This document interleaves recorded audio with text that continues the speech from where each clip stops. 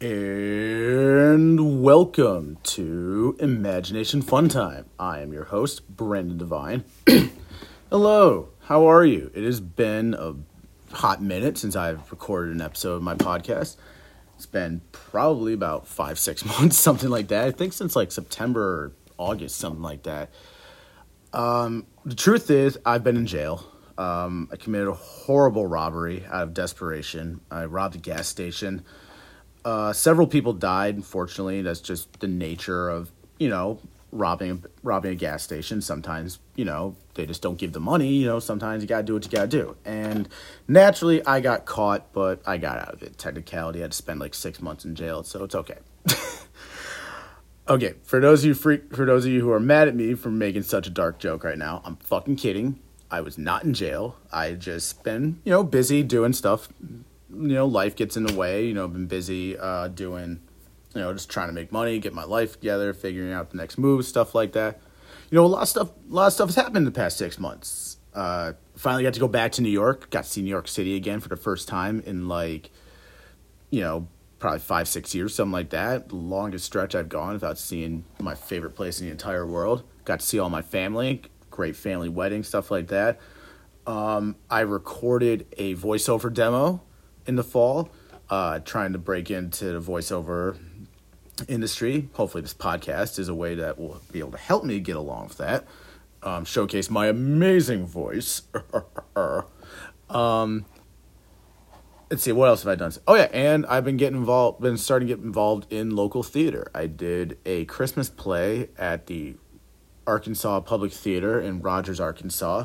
I played a small minor role of a medic and a fireman, and I've also been auditioning for their upcoming plays. Haven't got cast in anything yet, but here's hoping. As an actor, that's the nature of the game. You win some, you lose some.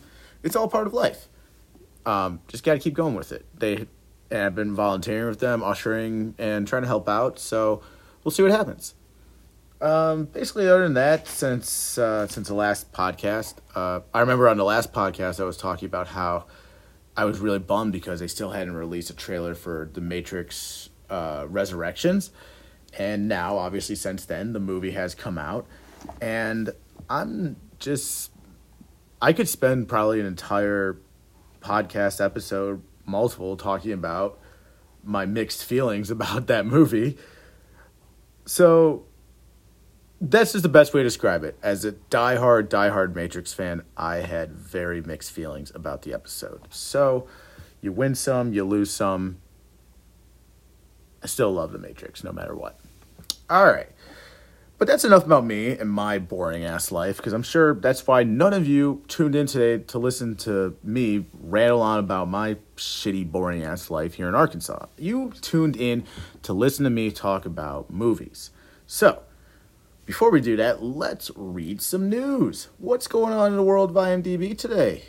All right, so today, as of today, Monday, February 28th, 2022, at 2:11 p.m., the top news on IMDb is about the SAG Awards. SAG Awards, Coda, Ted Lasso, Succession takes top prize in politically charged telecast because, of course, yes, it is truly terrible what's going on in the Ukraine right now. It's fucking horrible. That sucks, and it's terrible, terrible shit. And naturally, when horrific occurrences in humanity happen, naturally, Hollywood actors have to tune in and show that they really care and want to somehow take charge, even though they have no business taking charge of anything political, and should just shut the fuck up and continue acting the way I want to. I didn't watch the SAG Awards, but I'm sure there were a lot of good winners.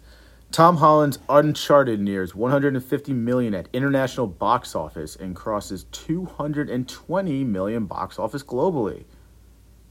I mean, it's good at least, a movie that's not a major, well, technically it is part of a franchise, but it's like a video game franchise, and at least it's doing well. I've heard it's gotten some decent reviews. And Tom Holland, Mark Wahlberg, that seems like a great combination, just in general. Okay, Tina Fey, Steve Martin, Conan O'Brien, and more, including, as I know, Elliot Gould, Paul Rudd, induct John Mulaney into the SNL Five Timers Club. John Mulaney fucking killed it again on SNL. Fucking killed it. He did such an amazing job. The Subway Churro was fucking great as always. Another amazing musical number. And I'm sure that, in the next year or two, we're going to get another episode of John Mulaney. So, way to go, SNL. And finally, the NAACP Image Award 2022 winners, The Harder They Fall, Jennifer Hudson and Will Smith take top honors. I've heard that The Harder They Fall is a really good film.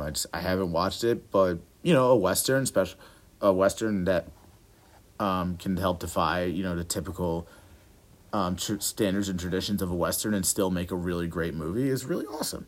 And, it's definitely a movie I do need to check out. There's still tons of shit I need to check out. But anyways, so let's get into what you tuned into this episode to hear me ramble on about. And that is a little movie from 1979 called Alien. Okay, to start off, the movie is called, obviously, Alien.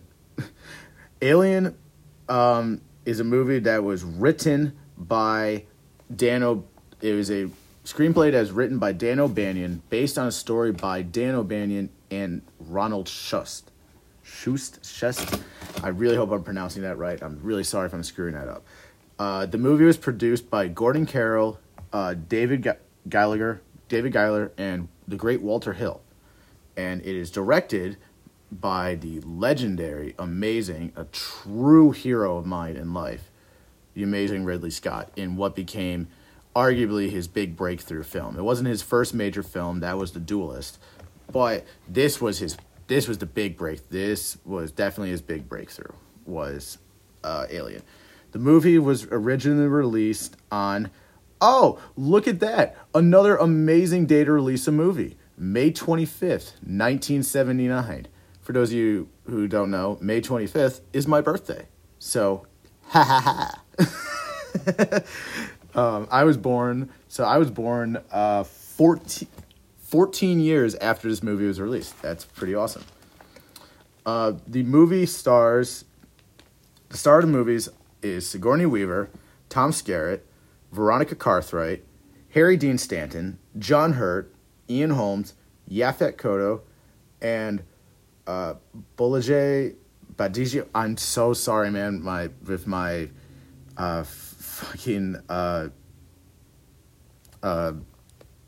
dyslexia, it's super hard for me to pronounce names. Bolaji Badejo. I'm super sorry if I'm pronouncing your name wrong. He's the man who portrays the alien in the movie, and the rest portray humans. So the basic plot line of Alien, for those of you who don't know, it's an industrial spacecraft crew. They're just like a bunch of blue-collar space workers, like basically oil rig workers in space, or truckers in space, as they were kind of described in the script. They intercepted a mysterious transmission out in space coming from a mysterious planet of unknown origins. So they land, they check out where the transmission is coming from. They discover it is coming from a mysterious alien spacecraft. So the crew enter the spacecraft to investigate. They come across a bunch of mysterious eggs. The eggs end up releasing a creature that attaches to one of the crew members. The crew members take that crew member back aboard their spaceship. The creature ends up turning into a giant monster that starts killing them one by one, aka Alien. The whole basic plot line of the movie, it's a haunted house movie. And for those of you who can just picture what a haunted house movie is, a group of people go inside the mysterious haunted house, and one by one, they're slowly picked off by the monster or monsters or whatever creepy crawly thing is inside. Except this time, it's in space, millions and millions of miles away from Earth, or any other humans for that matter. And slowly they're picked off by this giant monstrous alien. I didn't actually watch this movie. this movie has become, this movie actually is on my top 10, in my official top 10 list of movies of all time. It's ranked at number 7, and currently I have a framed poster for Alien hanging on my wall in my, about, 4 or 5 feet from where I'm sitting right now. Alien, I always grew up, as a kid, I always heard that it was just this super, super scary movie. And as a kid, I hated horror films. And I still, for the most part, hate horror films because they're scary. But I just never watched it because I just heard it was like, my friends always told me it was just this super scary monster movie. And then when I was about 18. Yeah, I was 18, my first year of college. That was the year, I remember it was, the trailer for Prometheus came out, which is a prequel to the Alien series. And I just thought, like, wow, that is a cool trailer. And I was like, wait, this seems kind of familiar. I feel like I've seen this before.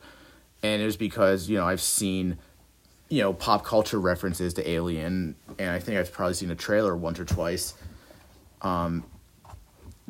So it just looked familiar. So I looked it up and was saying, like, okay, so this is part of the Alien series. And it just dawned on me, like, wait, that didn't look all that scary. It looked, basically just like what you imagine a real science fiction movie would be, which is, instead of us getting along with the aliens and, becoming friends with them, they're going to try and fucking kill us, which is probably what's going to happen when humans eventually meet extraterrestrial life. They're going to probably attack us and try to eat us. So through that, I started watching the movies. Started with the first one, and then moving on to Aliens, and then the other 2 crappy sequels after that, which shouldn't really count, but somehow do. And just dawned on me, like, wow, I shouldn't have been really that scared of this movie. This is a pretty, it's scary because people get killed, but it's like, it's not like I didn't really think of it that much of as a horror film. I still really don't. It's scary. Like, there's still, like, shocking moments that'll, like, make you jump. But overall, it's just, basically, it's just, like, it's almost like an educational film of, like, what could really happen when humankind becomes advanced enough that we are able to explore, like, really deep outer space, millions of miles from home. We're going to find extraterrestrial life. And who knows, maybe some of them will be friendly and nice and all that stuff, but there's probably going to be a lot of them that are, like, regular predators that we find here on Earth that are going to try to attack us and kill us. All right, so let's get into the production. Let's see, what's this movie all about? Okay, so the movie gets its origin starting back in the early 1970s through the Godfather, arguably the godfather of the new age Hollywood cinema, Roger Corman, and Mr. John Carpenter. Dan O'Bannon was working with Carpenter on a low-budget sci-fi movie called Dark Star while he was in college. The movie was intended to be, what kind of like what Alien turned out to be, like kind of, astronauts fighting a monster, an alien monster in space, but it just turned out to be, because of the real low budget, and, it just turned into a more comedic kind of film. But, instilled them that they still wanted to that Dan really wanted to make a true science fiction movie. So he started writing the outline, the script with Ronald around the time that they made Dark Star, which also is around the time that they started writing the script for a movie that was made in the early 90s called Total Recall. Through Dan O'Bannon stated that because the script from Alien draws inspiration from just, at this point it was the early 1970s, so, the past 40, 50 years of science fiction work, from both print and movies. Dan O'Bannon stated, "I didn't steal Alien from anybody. I stole it from everybody." There's tons and tons of movies and science fiction books and magazines that have various that you can find various homages to Alien or like almost like plot lines to Alien in, but that's like a common thing that you find in a lot of movies. Like my idol Tarantino, you find his movies are basically, every one of his movies is basically an homage to like tons of other movies and television. So in Alien, for example, the classic 50s movie Forbidden Planet, Banyan said gave him the idea of a ship being warned not to land and then the crew being killed after that when they defied a warning. A movie called Planet of Vampires where the heroes find a giant alien skeleton. A short story called The Junkyard by a man named Clifford D. Simak, I think I pronounce his name, where a crew lands on an asteroid and discovers a chamber full of eggs. The Thing from Another World, a movie from 1951, said the idea of professional men being pursued by an alien creature through a claustrophobic environment.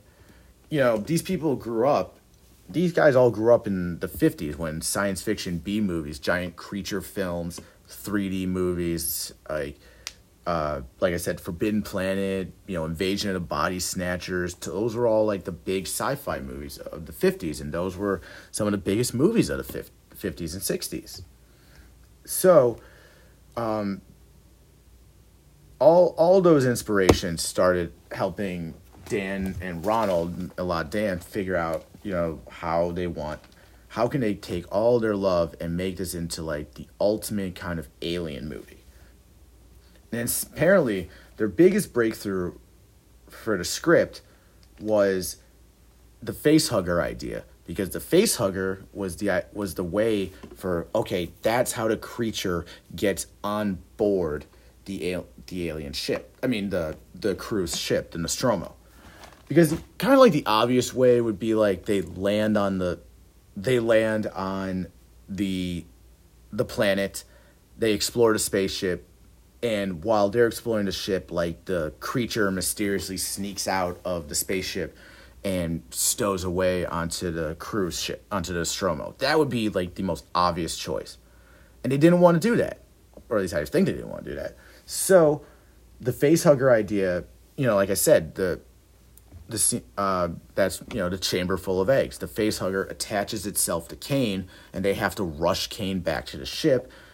Ridley originally did not want them to bring Kane aboard because he was infected, and it would have, it's like, living in the modern world of COVID. If people are infected, you don't want to be near them.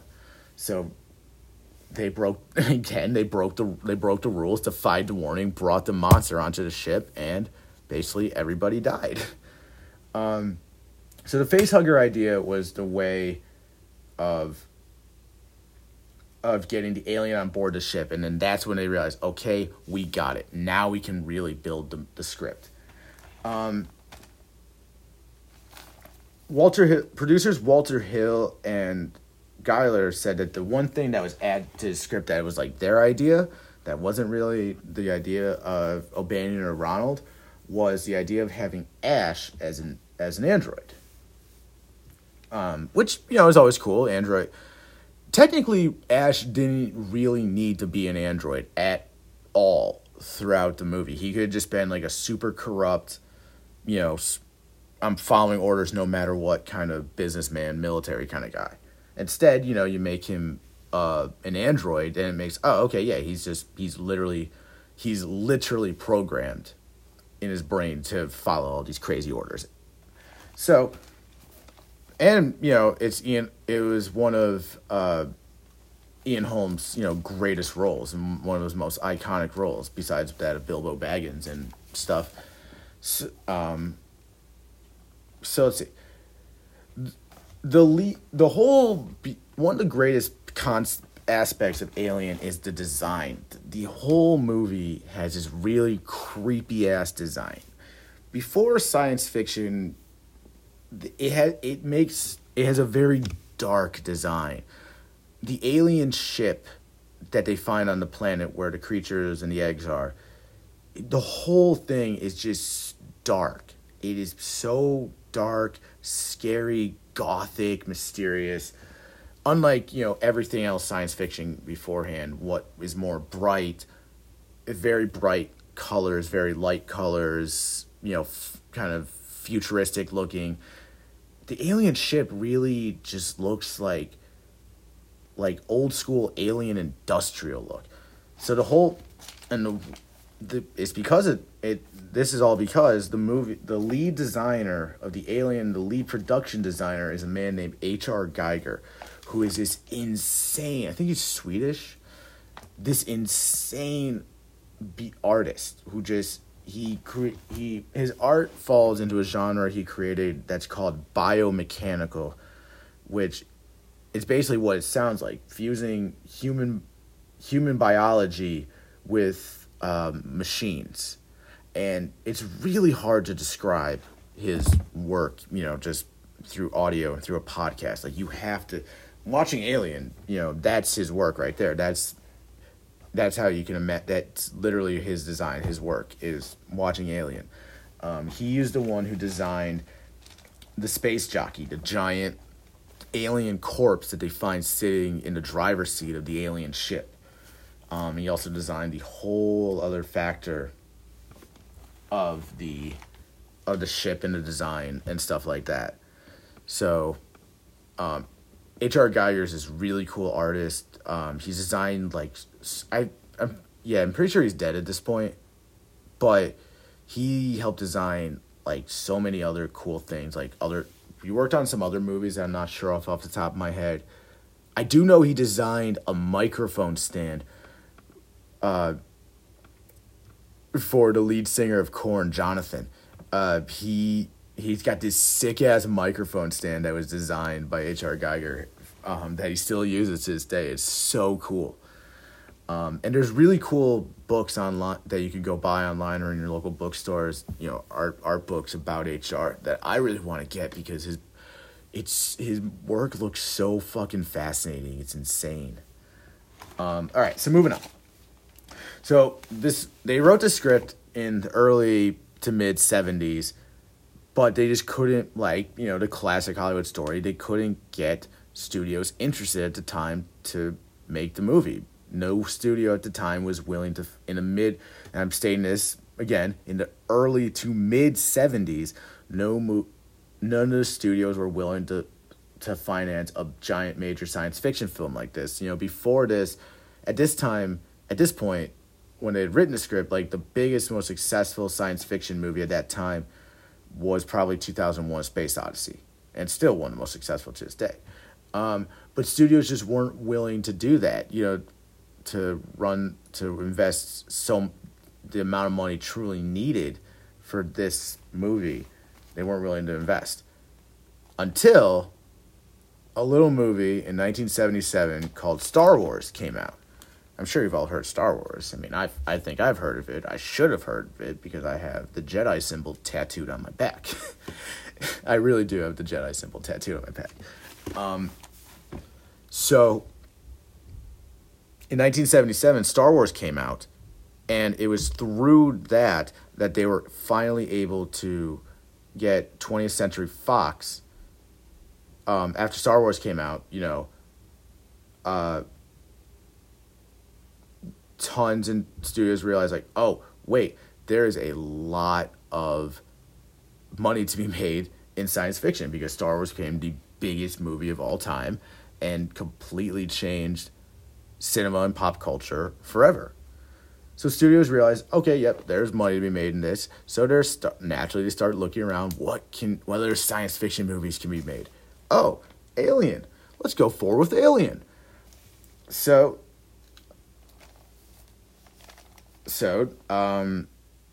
thanks to it was really, in a lot of ways, it's because of Star Wars that we got to have Alien. So thank you, George Lucas. Good job.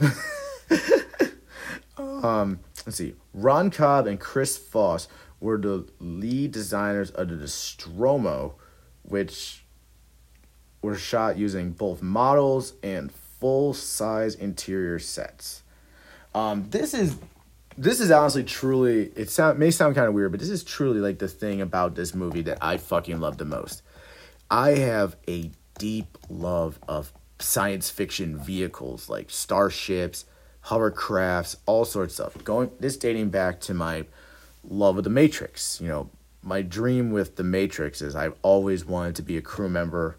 Still to this day, I've always wanted to be on one of those hovercrafts. I want to drive one of those hovercrafts.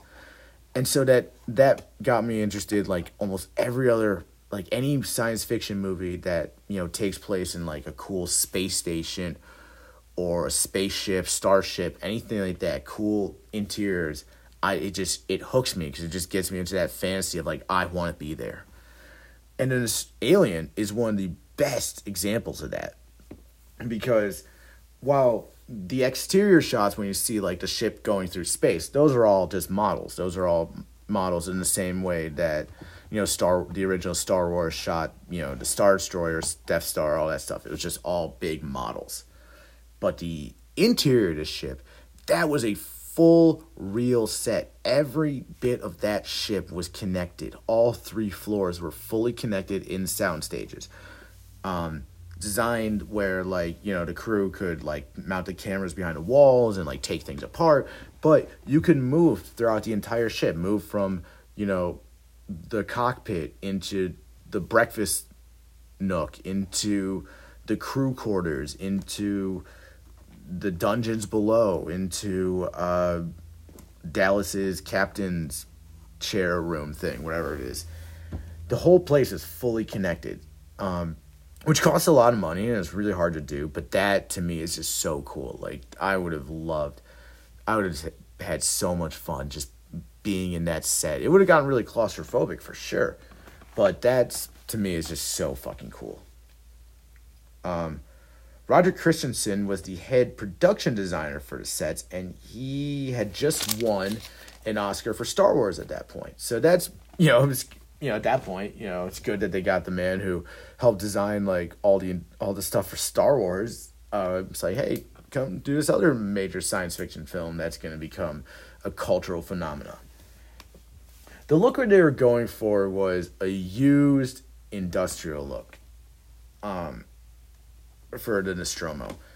The whole truckers in space aspect is really what they were going for with a lot of the feel and aura of the film. Hence why all the crew members literally, they don't look like, science fiction explorers or anything like that. They literally look like blue collar truckers that you would find at a bar. They'd find at your local dive bar. So the whole design of the ship was based around that. H.R. Giger designed all the alien aspects himself, though, airbrushing all the sets himself. One of the claustrophobia aspect of the Nostromo set being fully connected really assisted in the actors in the performance of feeling that there's no escape from this monster. Which is true. Even when you yell cut, they're still in between takes. They're still inside the place where the monster is.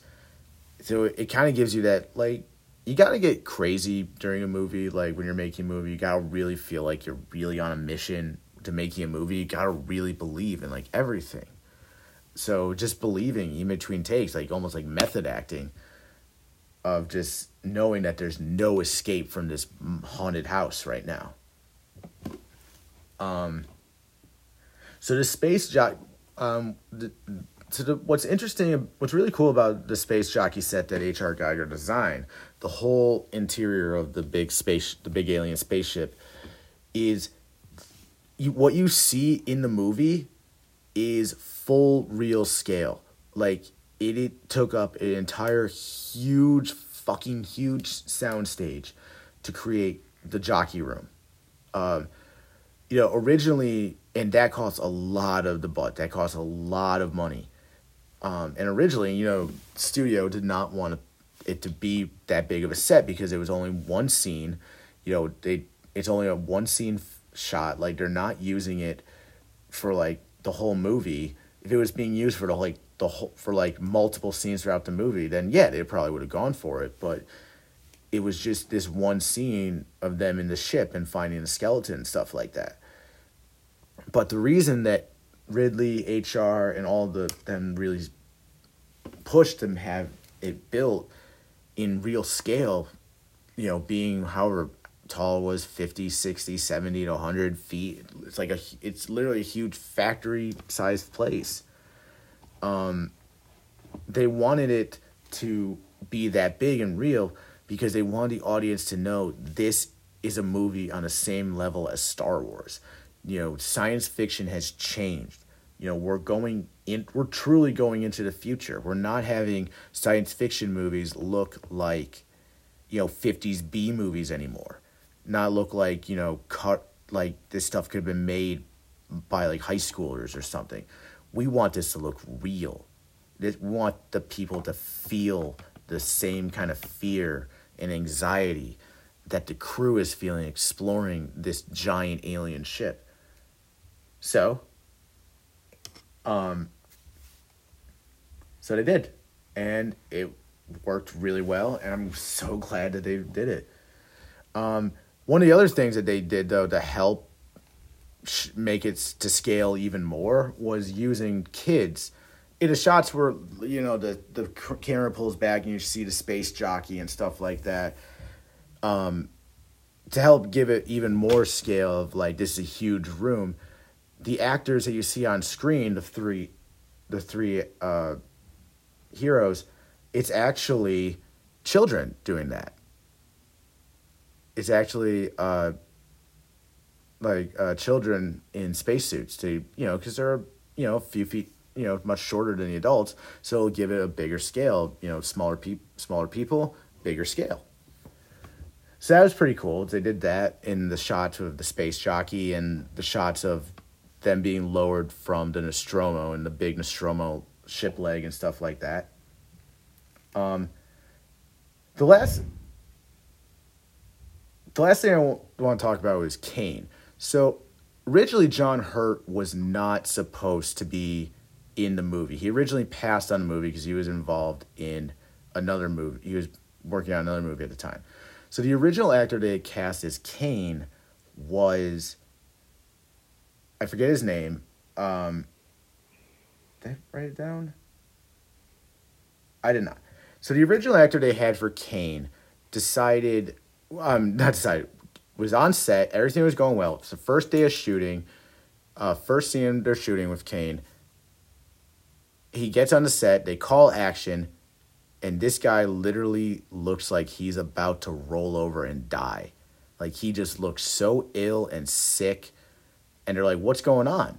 And he's like, I can't, I don't feel good. I don't know what's going on. And they literally had to, like, lift him out of his chair. And they had to, like, get him to a hospital and stuff like that. And it turns out, they found out that at that point that he was a diabetic. So, so they did... So at that point, he had to be dropped from the movie, and luckily enough, John Hurt was now available to take over the role as Kane, and it became one of John Hurt's most iconic roles.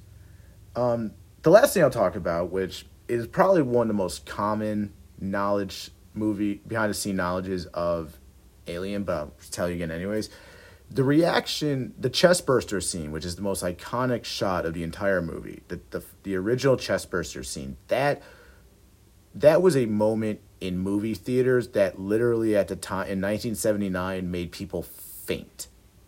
That doesn't sound that scary nowadays, but in 79, that alien bursting out of his chest like that literally made people... Because it's still bloody and gory as fuck. But just like compared to, modern slasher horror films, it's not that bloody.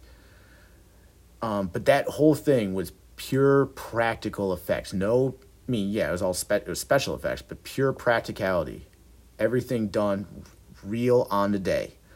And none of the actors, except for, John Hurt, he knew it was coming because he was, the one being shot out of. But the other actors, they didn't know what it was going to look like. They didn't know it was going to be like that. They knew something was going to happen. They just didn't know what. So... The shots of genuine shock that the actors have on their face, that's real. Because they weren't expecting, his chest to start bursting out like that and the fucking creature to jump out all like that and blood and guts flying everywhere. But, and it was, like, everything was real. Like, the blood splurting on the actors, everything. All those reactions were 100% real. And that's one of the brilliant parts of filmmaking, is, like, almost like a director, like, kind of fucking with his or her actors. I'm not going to tell him that this is going to happen, and I'm going to get the reaction, and it's going to add to the story. It's just pretty, it's kind of a funny thing to do, but it worked really well, and they used all those shots in the movies, and it's become the iconic, beautiful scene that it's become. Is there really any theme to end? Like, what are the themes of Alien? Caution. Use caution, I guess, is always a theme. Having caution. Going with your gut, I guess. Your gut instincts might be right. Ridley's gut instincts were right. Let's see. I guess I should also mention, like, for those of you who don't know, like, this whole movie, like, with Ridley being the hero, was also a truly amazing milestone moment in not only science fiction, but movie history, with a woman being the big action hero star of the movie. And, she went on to star in, like, 3 other movies, notably Aliens, where she was nominated for an Academy Award for the role of Ridley. Sigourney Weaver really broke a barrier with this movie in showing that women can lead a big budget action movie, that the women can be the big hero and be, people should have realized that, decades and decades ago, but how, society, society sucks. But Sigourney broke through so much of Ridley, and truly changed the game for women, and that's just fucking awesome. She is the true queen of sci-fi. All right, so that's really all I have to say about Alien. Thank you all for listening. If you've made it this far into the podcast, it's been a long hot minute since I recorded one of these. I actually have all my notes set up for the next podcast, which I'll record probably within the next week or so. And, I'm going to keep, I really fell out of this. I just, life gets in the way, depression gets in the way, but just realizing that, I want to keep going forward with this. I like having this podcast. It makes me feel good. I love doing it. I like talking to you people, even though I don't know who any of you are. And I just, just even if I'm talking, I'm sitting in my room by myself, just talking about movies and television makes me happier than anything. So, thank you for listening. This is your host, Brandon Devine, and thank you for tuning in this amazing new episode of Imagination Fun Time. Until next time, I don't really know. I felt like I was going to have something witty to say, but I don't really. Please just go watch some good movies. Go watch Alien. If you've never watched Alien, please go watch Alien. It's a great movie. All right? And so that's it. Tune in next time. Until then, thank you very much, folks.